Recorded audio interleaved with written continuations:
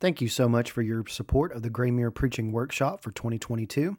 You can find all of our videos, materials, and notes at graymuir.com/preachingworkshop. This was our third session of the day with Nathan Guy, who spoke to us on preaching through the book of Philippians. This was recorded February 28th, 2022. And some of you were my best friends in high school. I thought I was your best friend in high school, Jeremy, so I don't know who the some are, so we'll have to talk about that later. Mark said that he's not getting used to being the old guy. Can I just tell you, when I remember Mark, I was in his second year. I started in 97, he started in 96. 97. I think you take a picture of the Mark I remember and you add just a little bit of gray hair, he looks exactly the same, don't you think? Yes, so I just wanted to encourage him along that line. I also want to say thank you to whoever provided these ESV journals. I can't tell you how grateful I am for how the Spirit works. On the way here, I was thinking the one thing I would love for everyone to have would be some sort of layout of Philippians with room to take notes, and if possible, in the ESV version, since that's what all my slides are tied to. And what do you know? It's right there in front of you, and we're going to be using this. We're going to do an old-fashioned Bible study, and I'm grateful for that. So please get those out and get some pens out. The only thing I wish we had were different colored pens, but you can do that later on your own time, and we'll talk about why that's important. I want to thank Jeremy and Mark for reinforcing that these time restraints in the schedule are just suggestions. So I plan about a 20-minute intro, a 30-minute Bible study, and then about 5 minutes of some preaching suggestions, and then, Lord willing, cover the time so you won't ask me any questions. And I'm grateful to be with you preachers. The most preacher-like thing Mark said in his speech was, I was thinking of this in the car on the way down here. I love that line. And then, of course, the slide that said marriage or the church, and I thought, yes, preachers struggle with that debate all the time.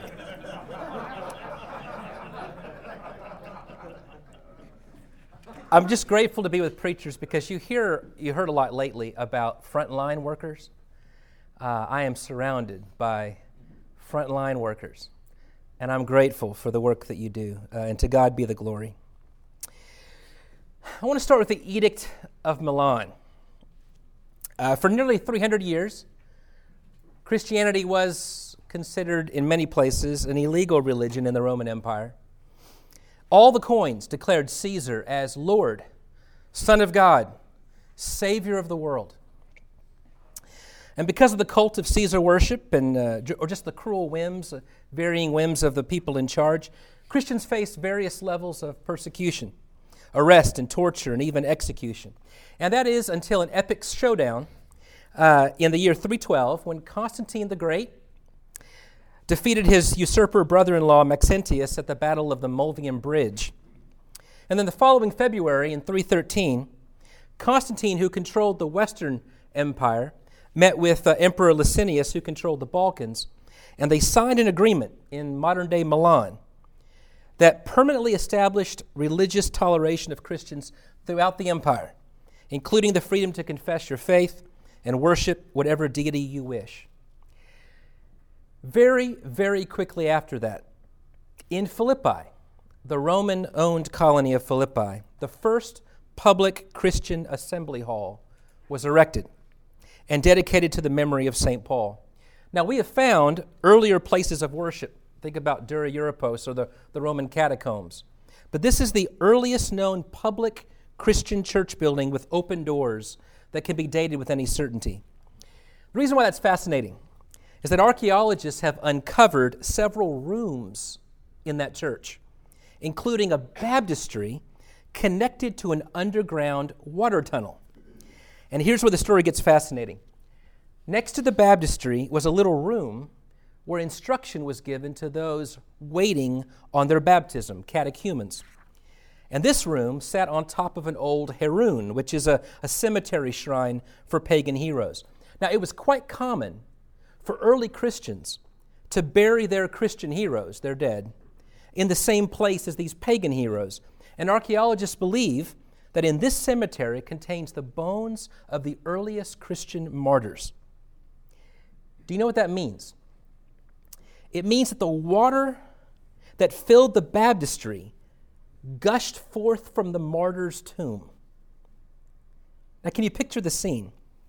In the very place where earlier Roman guards would march up and down the street looking for anyone who would dare defy Caesar as Lord, new believers would be reading Paul's letter to the Philippians, get to the crescendo of the Christ hymn, stand to sing from the top of their lungs, Jesus is Lord and Caesar isn't, and be plunged into the water gushing forth from the bones of the martyrs that they, in their baptism, declared themselves to be joining.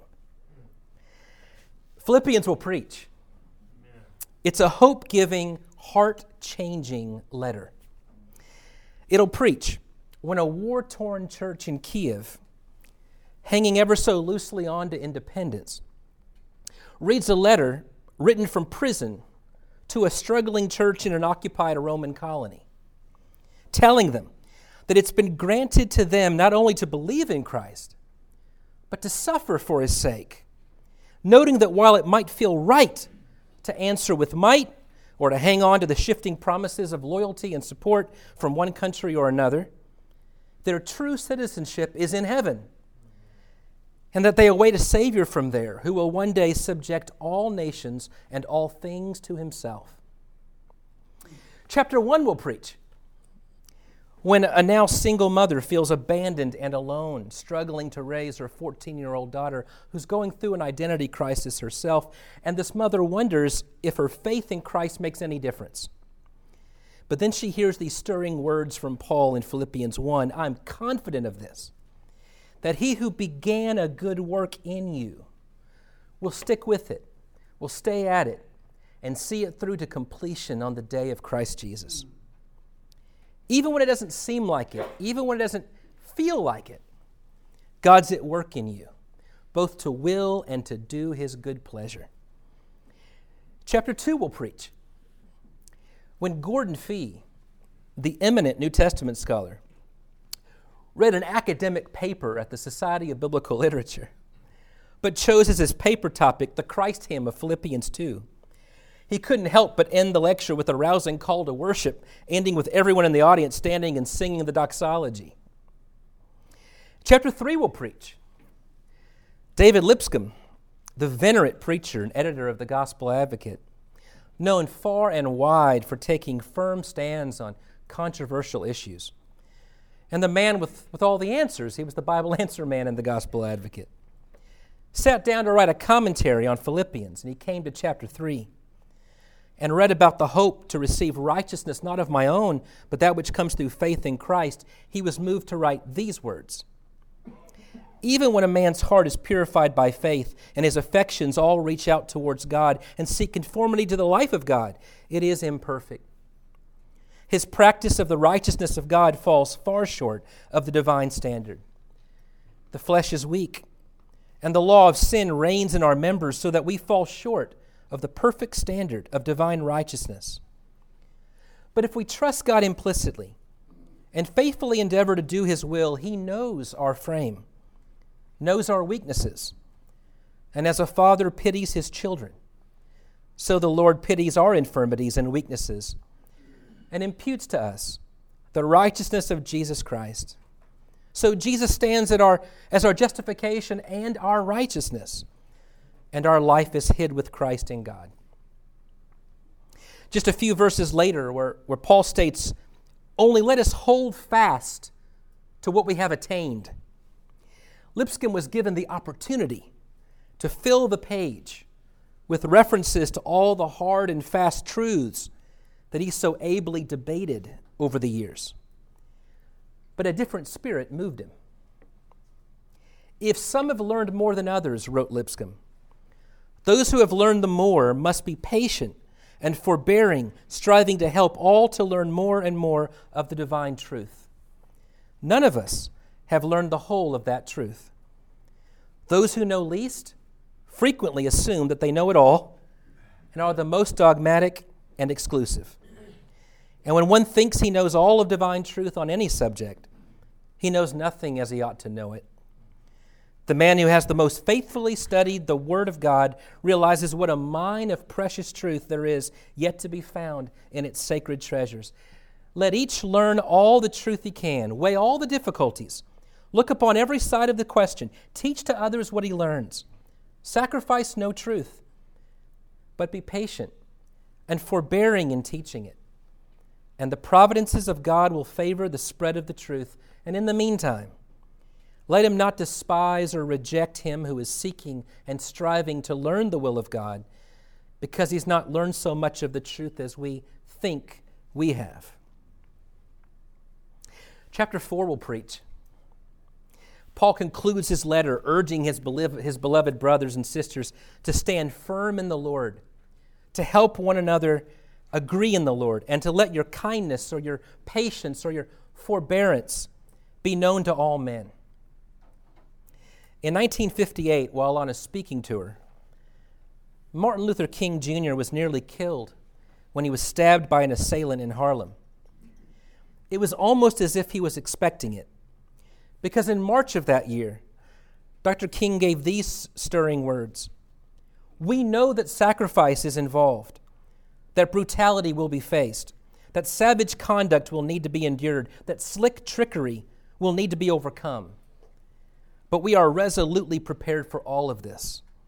We are prepared to meet whatever comes with love, with firmness, and with unyielding nonviolence." Paul knew that the dream, the hope, did not always match lived reality. Our hope is eschatological. And that's why he writes in the next verse, "The Lord is at hand."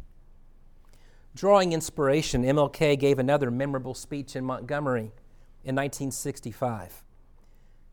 "I come to say to you this afternoon, however difficult the moment, however frustrating the hour, it will not be long, because truth crushed to earth will rise again. How long? Not long, because no lie can live forever. How long?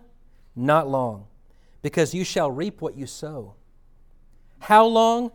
Not long, because the arc of the moral universe is long, but it bends toward justice. How long? Not long, because mine eyes have seen the glory of the coming of the Lord." I guess my point is that when you're preaching Philippians, may I suggest to you that the first thing you ought to do is be inspired. I mean, Paul says, "I press on to make it my own because Christ Jesus has made me his own."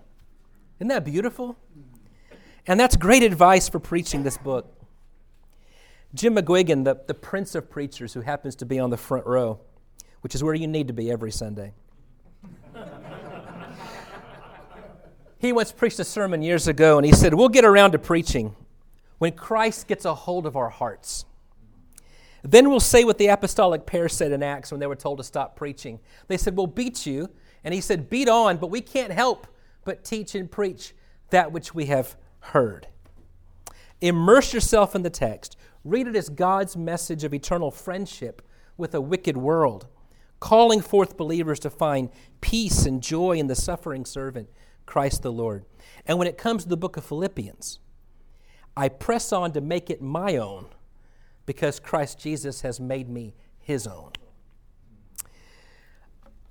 After you get excited and inspired and you can't help but talk about it, think about the background. Paul was very familiar with imprisonment. Clement, years later, speaks of 7 imprisonments and more beatings.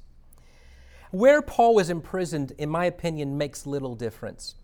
Is he writing from Rome? Is he writing from Ephesus? Is he writing from Caesarea? Because once we figure out what prison he's in, then we can figure out what he's writing about. That doesn't work. The reason why that's not that important is because Paul is writing to the Philippians. And the Philippians are going through some difficulties, and Paul's connecting with them.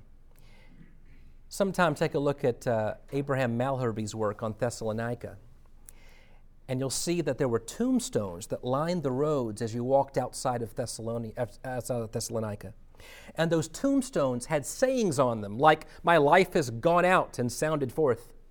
And Paul, trying to think about how to write to a struggling church in Thessalonica, rips the lines right off the tombstones and then changes the way they think and says, your faith has sounded forth. And he does that all through the book. He speaks the language of the people he's writing to. Okay, keep that in mind for a second. There were 3 types of Roman custody for prisoners awaiting trial in any place that had a Roman connection. The best was house arrest. This could be in your own home or a rented one, could be supervised by a family member. It usually allowed freedom of mobility and reserved for senators and the very rich and the elite in society. A second option was military custody. And that's where the prisoner's arms and legs and feet would be chained with heavy irons to 1 or 2 soldiers under the direction of a centurion. You could write letters, you could receive visitors, you could even keep donations like food and clothing. I know at the end of Acts it mentions he's under some sort of house arrest, but I really believe we're talking about military custody here. And the reference to fetters and chains would speak to that. But military custody often meant a shorter time spent in the last option, the prison, the shared prison. There were no individual cells in Roman prisons. One ancient writer said that there were 248 men and 48 women who shared a single prison. All the prisoners were together occupying the same space, sometimes with manacles around their necks or with chains around their feet and hands. Diodorus tells us that in one instance, there were 9 mattresses used by 50 prisoners. There was an interior room, a basement room, called the Telonium, 12 feet below the floor. This is the darkest and most distressing part of the prison. It was cell block D, the most secure, the least access to windows, reserved for the most intense punishment and the most hated criminals. And guess what? Paul spent time in that kind of prison, and guess where? Philippi.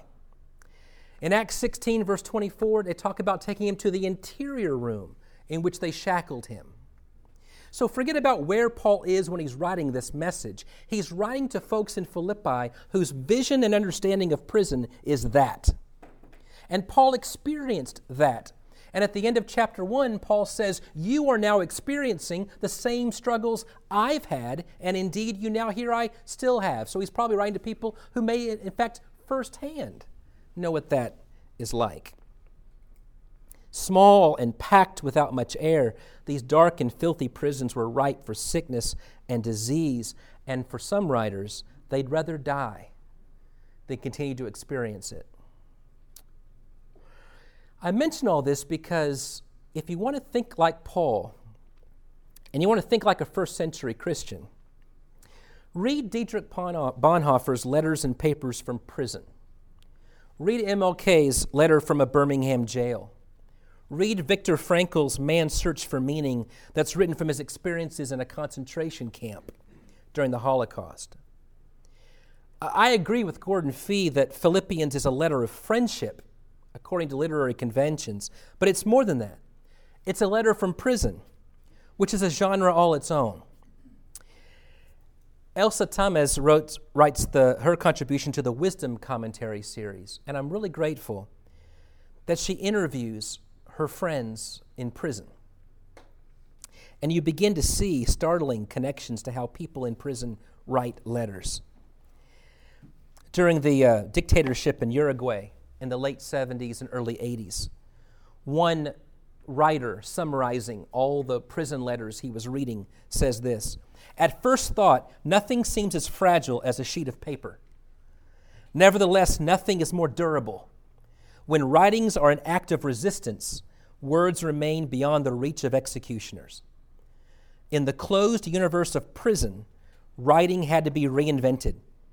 It was born between sessions of torture with a vocation to bear testimony, growing in the solitude of the cell where there were only memories and sheets of medical instructions." Even more to the point, Thomas says that prison is a theological location for Paul. People who spend years in prison don't just talk about an experience they had. It shapes how they see themselves. It changes your identity. And for Paul tries to get the church to reimagine the world as a prisoner for Christ. Think about it. A prisoner cannot rely on self-help. He can only wait for help from a higher power. And he calls for us to cry out for deliverance. A prisoner can't place his confidence in society's laws or about being superior to others. You're all common criminals in the jail cell. And you can't take anything with you. You leave it all behind. You hear echoes of chapter 3 there, don't you? And what do you need most? What things could you most hope for? Grace and peace and mercy and a visit from a friend and some encouragement.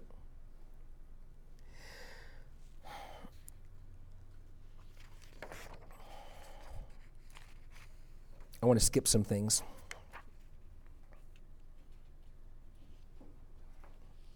And so, Paul's using language in Philippians that may have crossed his own mind, but certainly would have crossed the mind of those to whom he's writing, or that would have been echoed in the prison walls of the city.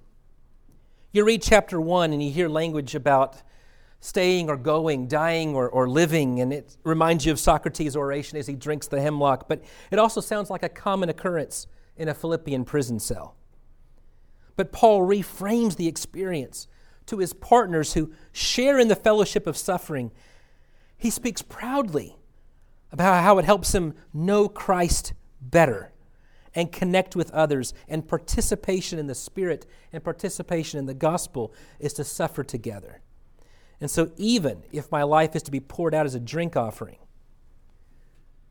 it will be for the better, because in doing this, I know Christ Jesus my Lord in ways I never would have otherwise. The third thing is, by the way, read all these books. Okay, these slides will be available for you afterwards. Third, adopt some theological lenses. It's my suggestion, my contribution for today. There's long been a rift between biblical studies and systematic theology, but that space is closing, and for that I thank God. For a century in the academy, biblical studies forced readers to think smaller and smaller, asking questions like, is Philippians really 3 letters and not 1? Just so you know, critical scholarship will tell you that letter number 1 from Paul is chapter 4, verse 10 to verse 20. And letter 2 from Paul is chapter 1, verse 1 to chapter 3, verse 1, and chapter 4, verses 2 through 9. And letter 3 from Paul is chapter 3, verse 2, down to chapter 4, verse 1. Did you get all that? I want to come back to that, but I want you to just keep that in mind for a second. Or they'll ask what words and cognates occur most frequently to render internal highlights. To be reluctant to smuggle into Paul's own words from other letters, and to be faithful to the text, making sure you don't lay some larger meta-narrative over it like the early Christian creeds, or to take into account the way the letter was received over the years of Christian history. Meanwhile, on the other hand, systematic theology often forced readers to think bigger and bigger, rarely stopping, in some cases, to do the spade work within the letter itself, smoothing over any rough edges or complicated differences, and often leaving every writer and book saying the same 7 bland things. But I'm loving what I'm seeing now from both directions. There are theological commentaries on the Bible written by historical and systematic theologians who bring their training to bear on a close reading of the book. John Mark did one of these in writing in Chronicles. These include George Hunsinger's Brazos commentary, which Paul Norwood now has, and you all can fight him for it, or Daniel Migliori's 2014 Belief commentary. They are unashamed to approach the book canonically, to look for how the book helps elucidate the central truths of the historic Christian faith and how it feeds into the historical debates within the Christian church. They're honest with the text, And they're asking what the text is saying, but even more importantly, in my opinion, how the text speaks to the whole structure of what Paul was getting at in every sermon. And from the other side, you have biblical scholars like Lynn Cohick or Michael Bird, who are writing with theology in mind. And I see this lovely connection happening. And so may I suggest, and this is just my approach, that we talk about Philippians in the next 30 minutes or so with theological lenses, thinking about how Philippians contributes to the larger story of God that is the heart of every sermon in the New Testament. You could start in a number of places. You could look at the 7 ones of Ephesians 4, which turns out to be the 7 themes that appear and reappear in every major speech in the book of Acts. They're also the basic outline for the Apostles' Creed or the Nicene Creed.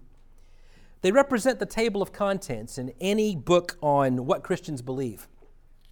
And so, since we received the letter of Philippians not in isolation, but as part of the canon that tells a unifying story of the church, I begin by asking, what light does Philippians shed on the Christian gospel that every sermon I give should ultimately be about?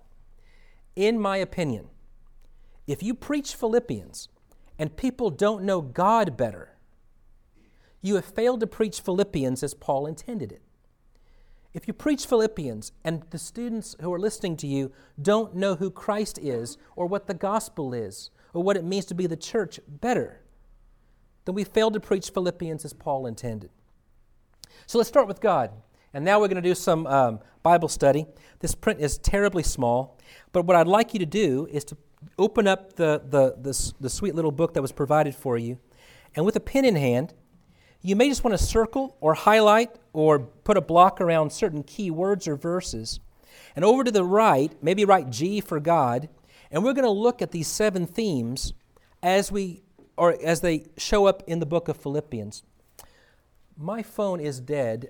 Could somebody tell me what time? Or I'm not going to turn it on for reasons already mentioned. 1:51. 1:51. Great, I'm way behind. All right. We start with God. We know that God exists in 3 persons, Father, Son, and Spirit. But Son and Spirit have their own specialty areas, Christology, pneumatology. Theology proper wants to begin by asking, who is the one whom Jesus is praying to, the one who sends the Spirit? And in the Christ hymn of chapter 2, we learn that Jesus was equal with God, but emptied himself and assumed the form of a servant. So it becomes clear, first of all, chapter 2, verse 6, will be the first place you want to draw a line. God in Philippians is the highest. And it's implicit in chapter 3 and verse 20 that he makes his abode in heaven. That's where the Savior comes from. Now, it would be easy to assume that God, the highest in the heavens, is some remote, distant deity who does nothing but creates and judges. But Philippians tells us he's our Father. Chapter 1, verse 2, and several other places. And what do we receive from the Father? Grace, verse 2. Peace, verse 2. In fact, in chapter 4, verses 7 and 9, he's the God of all peace. Wisdom, chapter 3 and verse 15. Mercy, chapter 2 and verse 27. An abundant supply, chapter 4 and verse 19. In fact, God supplies your every need according to the riches that are in Christ Jesus. In chapter 3, in verse 9, we find our righteousness in God. In chapter 1 and verse 28, we find our salvation in God. These are gifts from God. And thus it is His upward calling, God's upward calling, for which we strive. And what has God done according to the letter to the Philippians? Well, in chapter 2, verse 9, He exalted Christ after His death and His resurrection, giving Him a name that is above every other name. And then you say, yes, but what has He done for me lately? 3 things. First of all, He has been with you. Chapter 1, verse 6, He began a good work in you. He's going to see it through to completion. He has been with you. Second of all, He is with you. Chapter 2, verse 13. He's at work in you, both to will and to do His good pleasure. And then number 3, He will be with you. Chapter 4, verse 9. The God of all peace will be with you. Our God is a deliverer. Chapter 4, verse 6, He hears our prayers. Chapter 2, verse 27, He has mercy on the ill. Chapter 1, verse 19, He delivers from death in prison. He reveals His wisdom to those who seek to be wise. He guards our hearts and minds in Christ Jesus, and He supplies every need. That's our God. Now, what's our response to that merciful God of peace, the God of all glory? Well, first of all, verse 3, thankfulness. And not just that, it makes us unafraid. Look in verse 28. It makes us unafraid. And in chapter 4, verse 6, it makes us less anxious.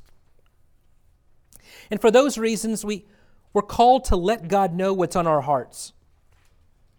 We're called to obey Him. Chapter 2, verse 12. We're called to give Him all the glory. Chapter 4 and verse 20. I'm going fast, but I want you to see Philippians tells us who God is. And what about Jesus Christ? Oh, look at that. I missed a slide. What about Jesus Christ?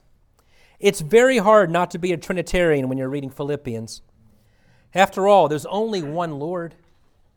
The Old Testament makes it abundantly clear. There's one Lord, and besides me there is no other. And the word Lord does not permit for shared status. Just ask Caesar. If Caesar's Lord, no one else can be. And yet Philippians presents Jesus Christ as both Lord and Savior. He clearly labels Him Savior in chapter 3, verse 20. And He names Him Lord 6 times, starting in verse 2. That forces the reader to keep Christ in mind every time Paul refers to the Lord. In the Lord, we place our trust, 2:24. In the Lord, we have confidence, 1:14. We rejoice in the Lord. We stand firm in the Lord. We agree in the Lord. The phrase, the Lord is at hand, is parallel to the long-expected day of Christ in verse 6. Our Lord and Savior is Jesus Christ, and Caesar isn't. And Jesus is the object of our confession, and not ours only. Every tongue in heaven and on earth and under the earth. And He has the power to subject all things to Himself. And yet, He forgoes power for service. Our Lord and Savior, though equal with God, emptied Himself, took upon Himself humanity, and humbled Himself even to death on a cross, but death couldn't hold Him. He experienced resurrection and exaltation, and believe it or not, says Paul, He made me His own and will come to save and transform our bodies. Of course, we find in Christ what Paul already ascribed to God, grace and peace and all the rest. But also what's interestingly true about God because Christ experienced human suffering. In chapter 2 and verse 5, he talks about the humble mind that is yours in Christ Jesus. And as Paul longs to know Him and the power of His resurrection and the fellowship of His sufferings, this phrase, in Christ, is a really important one. It speaks of our spiritual location. It speaks of our sphere of influence, our drawing power, the vantage point from which we reimagine our sufferings. The saints, you and I, are in Christ. And Paul longs for that one day when we're going to be found in Him. It reminds me of that beautiful line in Colossians, for your life is hidden with Christ in God, and when God, who is your life, appears, you also will appear with Him in glory. Everything takes place in, of, or for Christ Jesus. In chapter 1, Paul's a servant of Christ. In verse 2, the saints are in Christ. In verse 13, Paul's imprisonment is for Christ. So we're called to preach Christ and rejoice that he's preached, because to live is Christ. And so we glory in Christ Jesus. And in chapter 2, we're called to have the mind of Christ, to seek Christ's interests, and that can be brutal. Epaphroditus nearly died for the work of Christ, but that's par for the course. Paul says in chapter 3, whatever we've gained, we count as loss for the sake of Christ. All is rubbish compared to knowing and gaining Christ. What about the Holy Spirit? There are 4 explicit references to the Spirit in Philippians. Your prayers, this is chapter 1, verse 19, your prayers with the help of the Spirit of Jesus will lead to deliverance. In verse 27, Paul wishes to hear that the church is standing firm in one Spirit. I agree with Fee and Harrington and Hunsinger that this is a reference to the Holy Spirit, because unity is first of all a gift, and secondly, a goal. If there is any participation in the Spirit, Paul writes in chapter 2, verse 1, then be of one accord. And then in chapter 3, verse 3, we worship by the Spirit of God.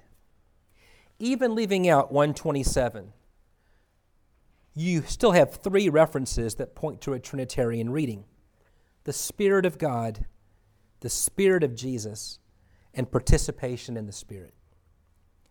But that's just the tip of the iceberg.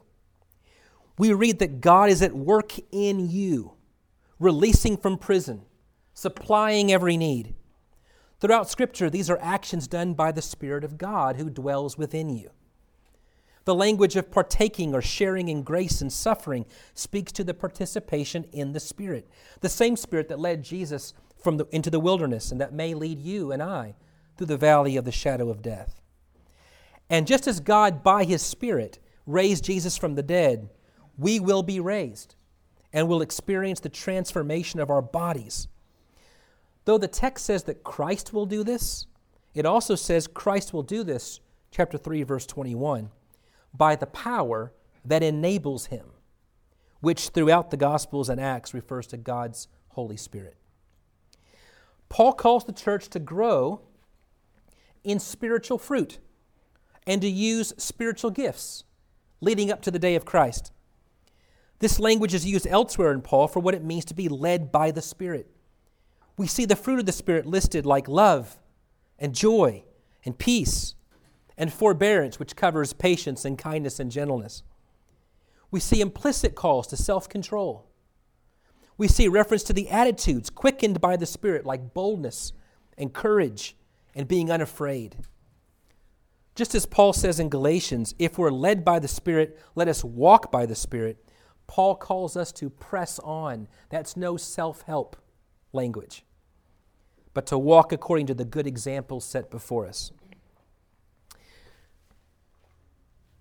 What about the one faith, the Christian story, the gospel of Christ? We can start by seeing the obvious. The message about Christ is Christ. Chapter 1, verse 15, preach Christ. Verse 21, to live is Christ. The goal, chapter 3, verse 8, is to gain Christ, to know Him, to be found in Him. But it's not just an exalted, powerful Christ that we come to know. It's the one who chooses the cross as a way of life. It's told dramatically in chapter 2. And we're warned against those who live as enemies of the cross of Christ. Chapter 3, verse 18. So the gospel for Paul is of a suffering servant who's now Lord of all, and in whom we find our life, our purpose, and our being. And that's a message that needs to be shared. And so Paul is placed in prison for the defense of the gospel. But his imprisonment has only served to advance the gospel. And as fellow prisoners, they're emboldened by the acts of God, so they speak the word without fear. And that's no individualist message. It's a corporate message. God saves a people. So Paul writes to a people and we share in and are partakers of this gospel. Paul speaks of your partnership in the gospel and partakers in the defense and confirmation of the gospel. Even Timothy serves alongside me in the gospel, and the Christians in Philippi have labored side by side for the faith of the gospel. Even sharing goods among churches to spread the word is sharing in the gospel. And the gospel is evidenced in a changed life. Paul speaks of your progress and your joy in the faith as he calls Christians to hold fast to the word of life and to let your manner of life, which literally means exercise of citizenship, be worthy of the gospel of Christ. Ernest Saunders points out the gospel shouldn't be reduced to a set of theological statements. It calls for a transformed way of being and doing, not just thinking. And if the gospel is Christ, let it be the full Christ that we see portrayed in Philippians. And the gospel calls for a response. You can take a picture of that if you want to. I have to move on. The gospel calls for a response. I'm always weary of smuggling into passages things that aren't there. But I trust the ancient lens that tells us that one baptism is truly present when the Christian story is told. And so I look with ancient eyes to see the language of partakers of grace and partnership in the gospel and participation in one spirit. And I'm reminded, 1 Corinthians 12 and verse 13, where Paul says, we were all baptized in one spirit and made to drink of that one spirit. Or Acts 2, where this promise of receiving God's Spirit is made to you and to your children and to all that are afar off in baptism. When Paul says that he wants to gain Christ and be found in Him with a righteousness that comes by faith, I hear echoes of Galatians, which is we're all children of God by faith, for as many as have been baptized into Christ have put Him on like a garment. In chapter 2, we're called to have the mind of Christ, who emptied Himself, became obedient to death, and was raised from the dead, and thus we too are called to be obedient. Chapter 2, verse 12. But in chapter 3, Paul says, I want to know Him and the power of His resurrection and the fellowship of His suffering, becoming like Him in His death, that by any means possible I may attain to the resurrection from the dead. I have no doubt that He's willing to do that literally. But every Christian has accepted that fate figuratively. We're told that in Romans 6, 1 through 6, or Colossians 2, 12 through 13. Even the phrase, the sacrificial offering of your faith, in chapter 2, verse 17, implies the language of death that we accepted in our baptism. What time is it, Monty? It is 2:07. Excellent. What about the church? What do we learn about the church, the body of Christ? Those are saints in Christ Jesus at Philippi, with the overseers and deacons. And God's at work in His church. The church is called to act like Christ. So no more grumbling or disputing. No more being anxious or placing confidence in the flesh or dwelling on the past. Instead, we're called to be unafraid and boldly speak the word without fear, to live lives worthy of the gospel, to be shining lights in a dark world, to rejoice, to show affection and sympathy and encouragement, to obey God, to hold firm to the word of life, and to work out your salvation with godly fear and trembling. And you have the language of sharing. The church should share good examples and welcome messengers. They are partners, after all, in the gospel and in prayer and in suffering and in the Spirit and in giving and receiving. This is where many scholars have noted a particular occasion of the letter that comes into play. You know that mirror reading, which is where you look for Paul saying there seems to be a problem and saying, well, that must be the thing he's writing about. Or if he has a solution, that must have been the problem that is the main issue here. Can have its strengths and weaknesses, but sometimes it's helpful. And usually when Paul writes a letter, he's trying to deal with some problem. But in this book, there seems to be one. There's these two women who are having trouble getting along. Is that it? Yeah, that's it. And it's a serious problem, as I'll show you in a second. He builds his theological case this way. First, Paul says the good of the whole trumps self-interest. In chapter 1, Paul says, to depart and be with Christ is better for me, but to stay is better for you. Get this. Therefore, I'm confident that I will stay. Roll that around for a second. I'm confident that I'll be staying. What's better for you trumps what seems best for me. To avoid selfish ambition, writes Paul in chapter 2, in humility, count others more significant than yourself.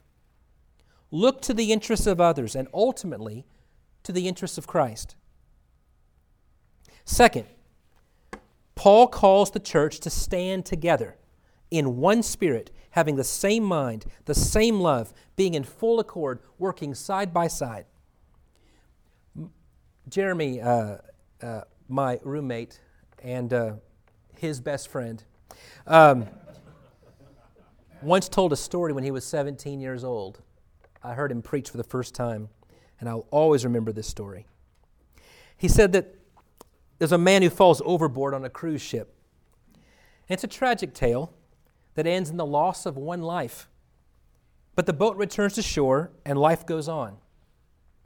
But now imagine that everyone on the boat is tied together with a rope. If one falls off, it affects us all. We either save the one or we all fall in.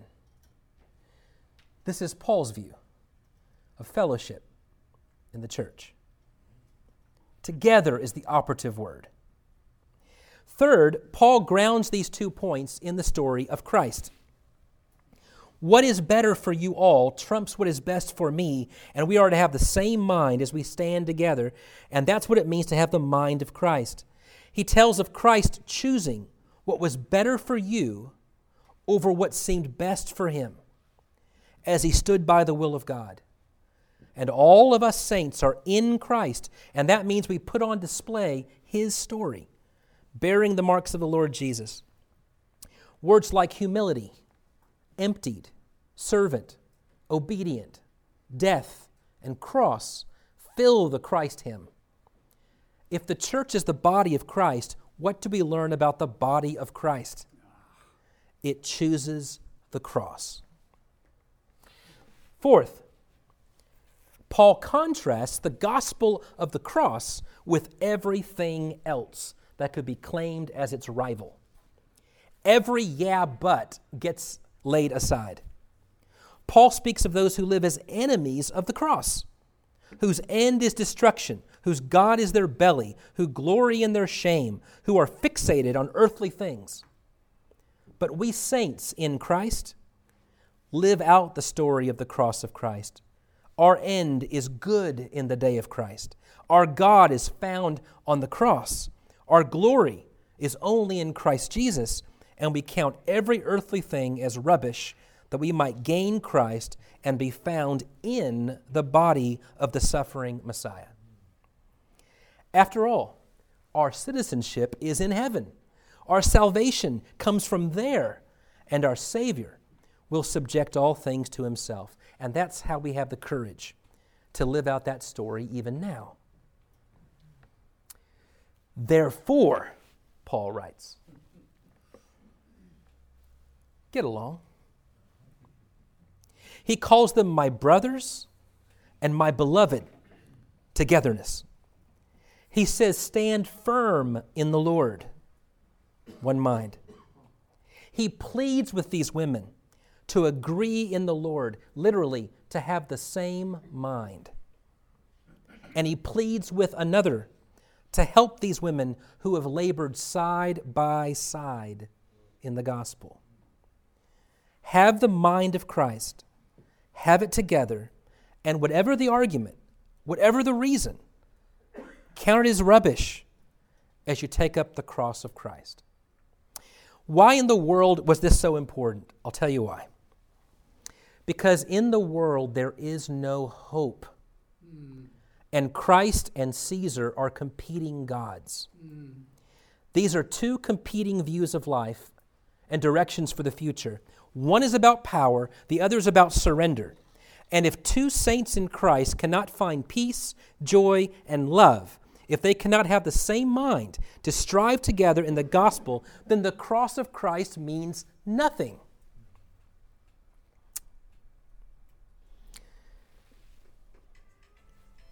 We come finally to the one hope. This is clearly a hope-filled letter. Paul can speak of living with hope for tomorrow because of the one in whom he has put his trust. Confidence in the face of opposition, chapter 1, verse 28, is a clear sign of your salvation. Paul expected deliverance, and he lived with the eager expectation that Christ would be honored in his body no matter what. Even if he was going to be poured out as a drink offering, he knew it would only mean that he would be permitted to depart and be with Christ. Hope paved the way as he left the past behind and reached forth, pressing on to the goal of the prize. This is why he could even find hope in suffering, seeing it as a gift and an opportunity to experience the fellowship of his sufferings. And he shared this hope with the saints. He calls them my crown, which refers to the victor's crown at the end of the race, in whom he wouldn't be ashamed of the day of Christ. He says, you're all written in the book of life.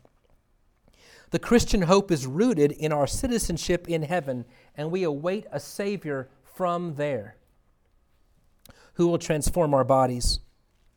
One day we'll experience that day of Christ in which we will be pure and blameless, will be found in him, and every knee will bow and confess Jesus is Lord. And we're going to know the power of his resurrection, and we'll attain the resurrection for ourselves as he transforms our bodies to be like his glorious body, subjects all things to himself, ends all ungodliness, and will give all glory to God forever and ever. Amen. This is the Christian story according to Philippians. Now, that doesn't mean that there's not specific themes in the book worthy of preaching. What it does mean is, whenever you're dealing with specific themes worthy of preaching, make sure by the end of the sermon you get around to telling the gospel. And that people know God and meet Christ in your sermon. So here are some things. The centrality of Christ, or the spiritual attitude of joy and rejoicing, or our posture as prisoners for Christ and suffering slaves, or maybe the requirements of Christian friendship. Stephen Fowles' commentary on Philippians has an appendix on what it means to be a Christian friend according to Philippians. Pretty good stuff. Or partnership and sharing as the community of Christ. Here's a nice 3-part sermon against self-centeredness. I earned my own salvation. Well, read chapter 3. I was already perfected. Read the rest of chapter 3. I'll do whatever pleases me. Read the end of chapter 3. Or maybe what is involved in having the Christian mind. Or contrasting the gospel with everything else. But you see, all of these are opportunities to remind people of the central truths of the Christian faith, from which Paul gains his emphasis and his interest for his theology and his practice of the faith. I told you at the beginning that critical scholarship seems to say that originally Philippians was 3 letters. I don't know what you think about that. I think most preachers, when they hear that, do one of 3 things. Number 1, toss it. It's not going to preach. Who cares? Let's move on. And if that's your view, that's fine. Second view is to fully embrace it, and then to try to use the pulpit as an opportunity to sound like you really read these German folks a lot. And if I can name all the numbers and where the breaks are, I sound pretty smart. I think the third option is to use it in the service of your preaching by saying, whether or not it was originally 3 letters, at least these critical scholars are helping us find seams which help us locate literary units? And if that's the case, I need to step back and say, that's interesting. What would be the three centers of the book if we're dealing with three sections? And what I find is in letter number 2, which is 1:1 through 3:1 and 4:2 through 9, I see Jesus is Lord. And if he's Lord, it requires us to respond the way he tells Euodia and Syntyche to respond.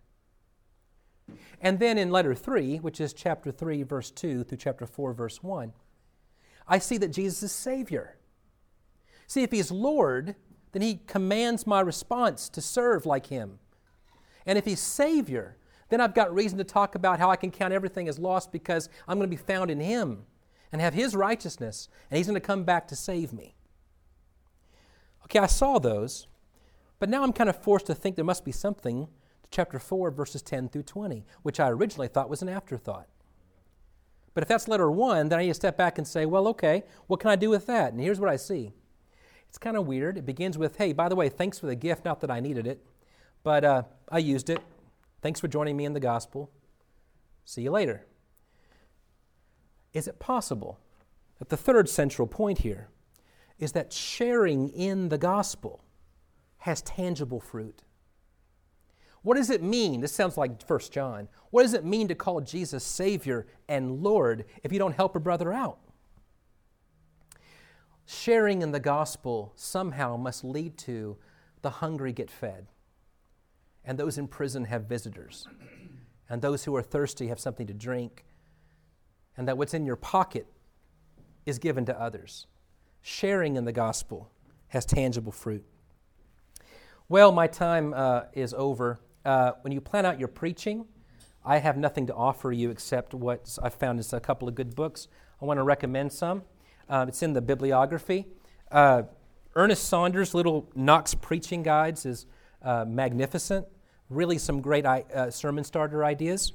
And the other is Moore and Sprinkle's Carrick's commentary.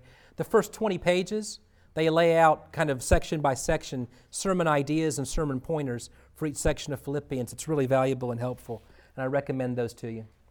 But then the last thing you should do is to put some so what action items to your sermons.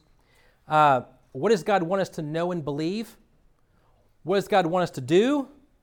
And what does he want us to become? And I want to suggest that if you're using Philippians as a whole, here would be Paul's answers. What does God want you to know and believe and affirm? He wants you to know that God is at work even in your suffering. That he's at work in Christ, the model of servant-heartedness. That through participation in the one Spirit and growing in spiritual fruit and sharing Christ, that the gospel is Christ as citizens of heaven, and that our obedience involves emptying and becoming like him in his death. And as his body, we imitate the cross-shaped life, standing firm side by side with one mind, and we share the one hope of our Savior from heaven, longing for the day of Christ. What does he want us to do? He wants us to join Christ in his life and work, to pray more and dispute less, to find joy even in suffering, to serve the needs of the body above my own interests, and to partner with the Spirit in the church to the glory of God. And what does he want us to become? He wants us to grow more loving, more joyful, more peaceful, more patient. He wants us to be led by the Spirit of Christ to become more and more like Christ. Let me end by borrowing another story I heard from McGuigan, who I think he heard it from someone else maybe.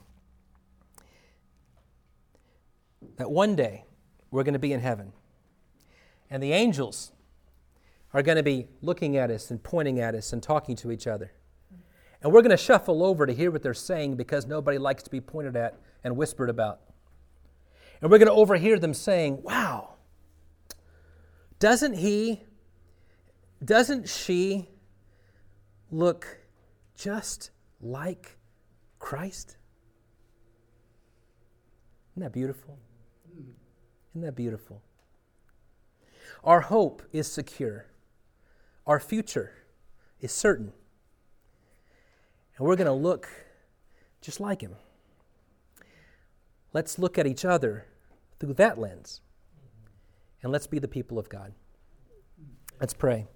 God, God, we love you. We thank you for your book of Philippians. Teach us to be like you. In Jesus' name, amen.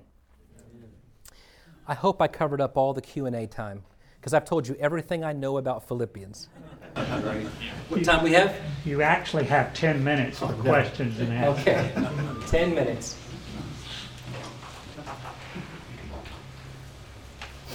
But it looks like you have no questions. Thank you. I've got one. Barry. Have you ever heard of the theory, and I can't remember which one, that between Euodia and Syntyche, that one of them was Lydia, the first convert in Philippi? It's funny you say that, and I don't have an answer on this, but Okay. Elsa Thomas in her wisdom commentary says the loyal yoke fellow is Lydia. You know, the other person to help these two women. Sometimes we draw conclusions from what little we know. And we make things fit, and maybe they do. I don't know what to think about that.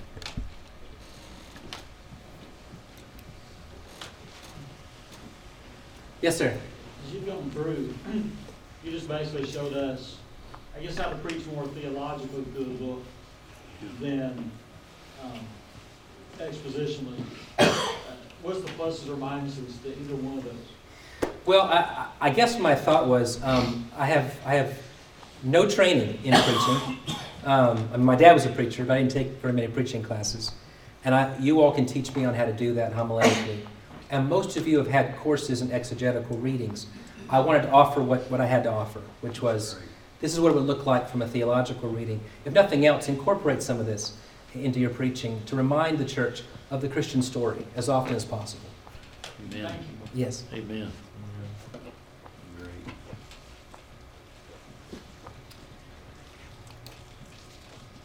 Thank you all. God bless. I've enjoyed being with you. Thank you so much.